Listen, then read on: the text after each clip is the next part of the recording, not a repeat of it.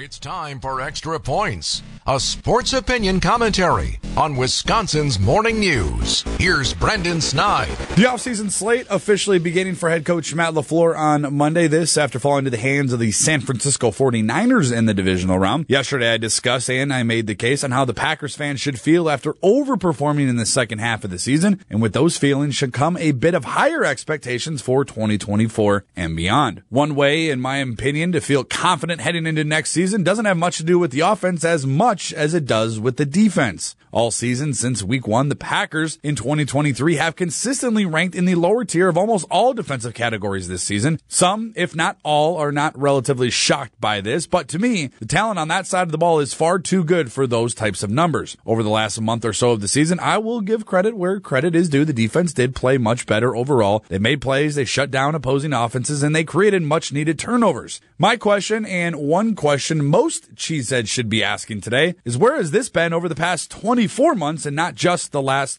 one? Too much investment has been made on that side of the ball, including 8 first-rounders since 2016, to constantly be the one unit on this team that never carries its weight. LaFleur needs to make a change this season, and his first order of business should be to bring in a new defensive coordinator to help the youngest roster in the NFL. Barry, in my opinion, has been fine. Not great, not always good, not the worst, I suppose, but somewhere right in the middle there. At the end of all this, it's LaFleur's time to raise the bar and create a sense of urgency on that side of the ball, something this team has been lacking for quite some time. Bring in someone new, someone hungry, who has new ideas and is ready to grow, develop, and lead that defense. After all, this team is closer than many realized.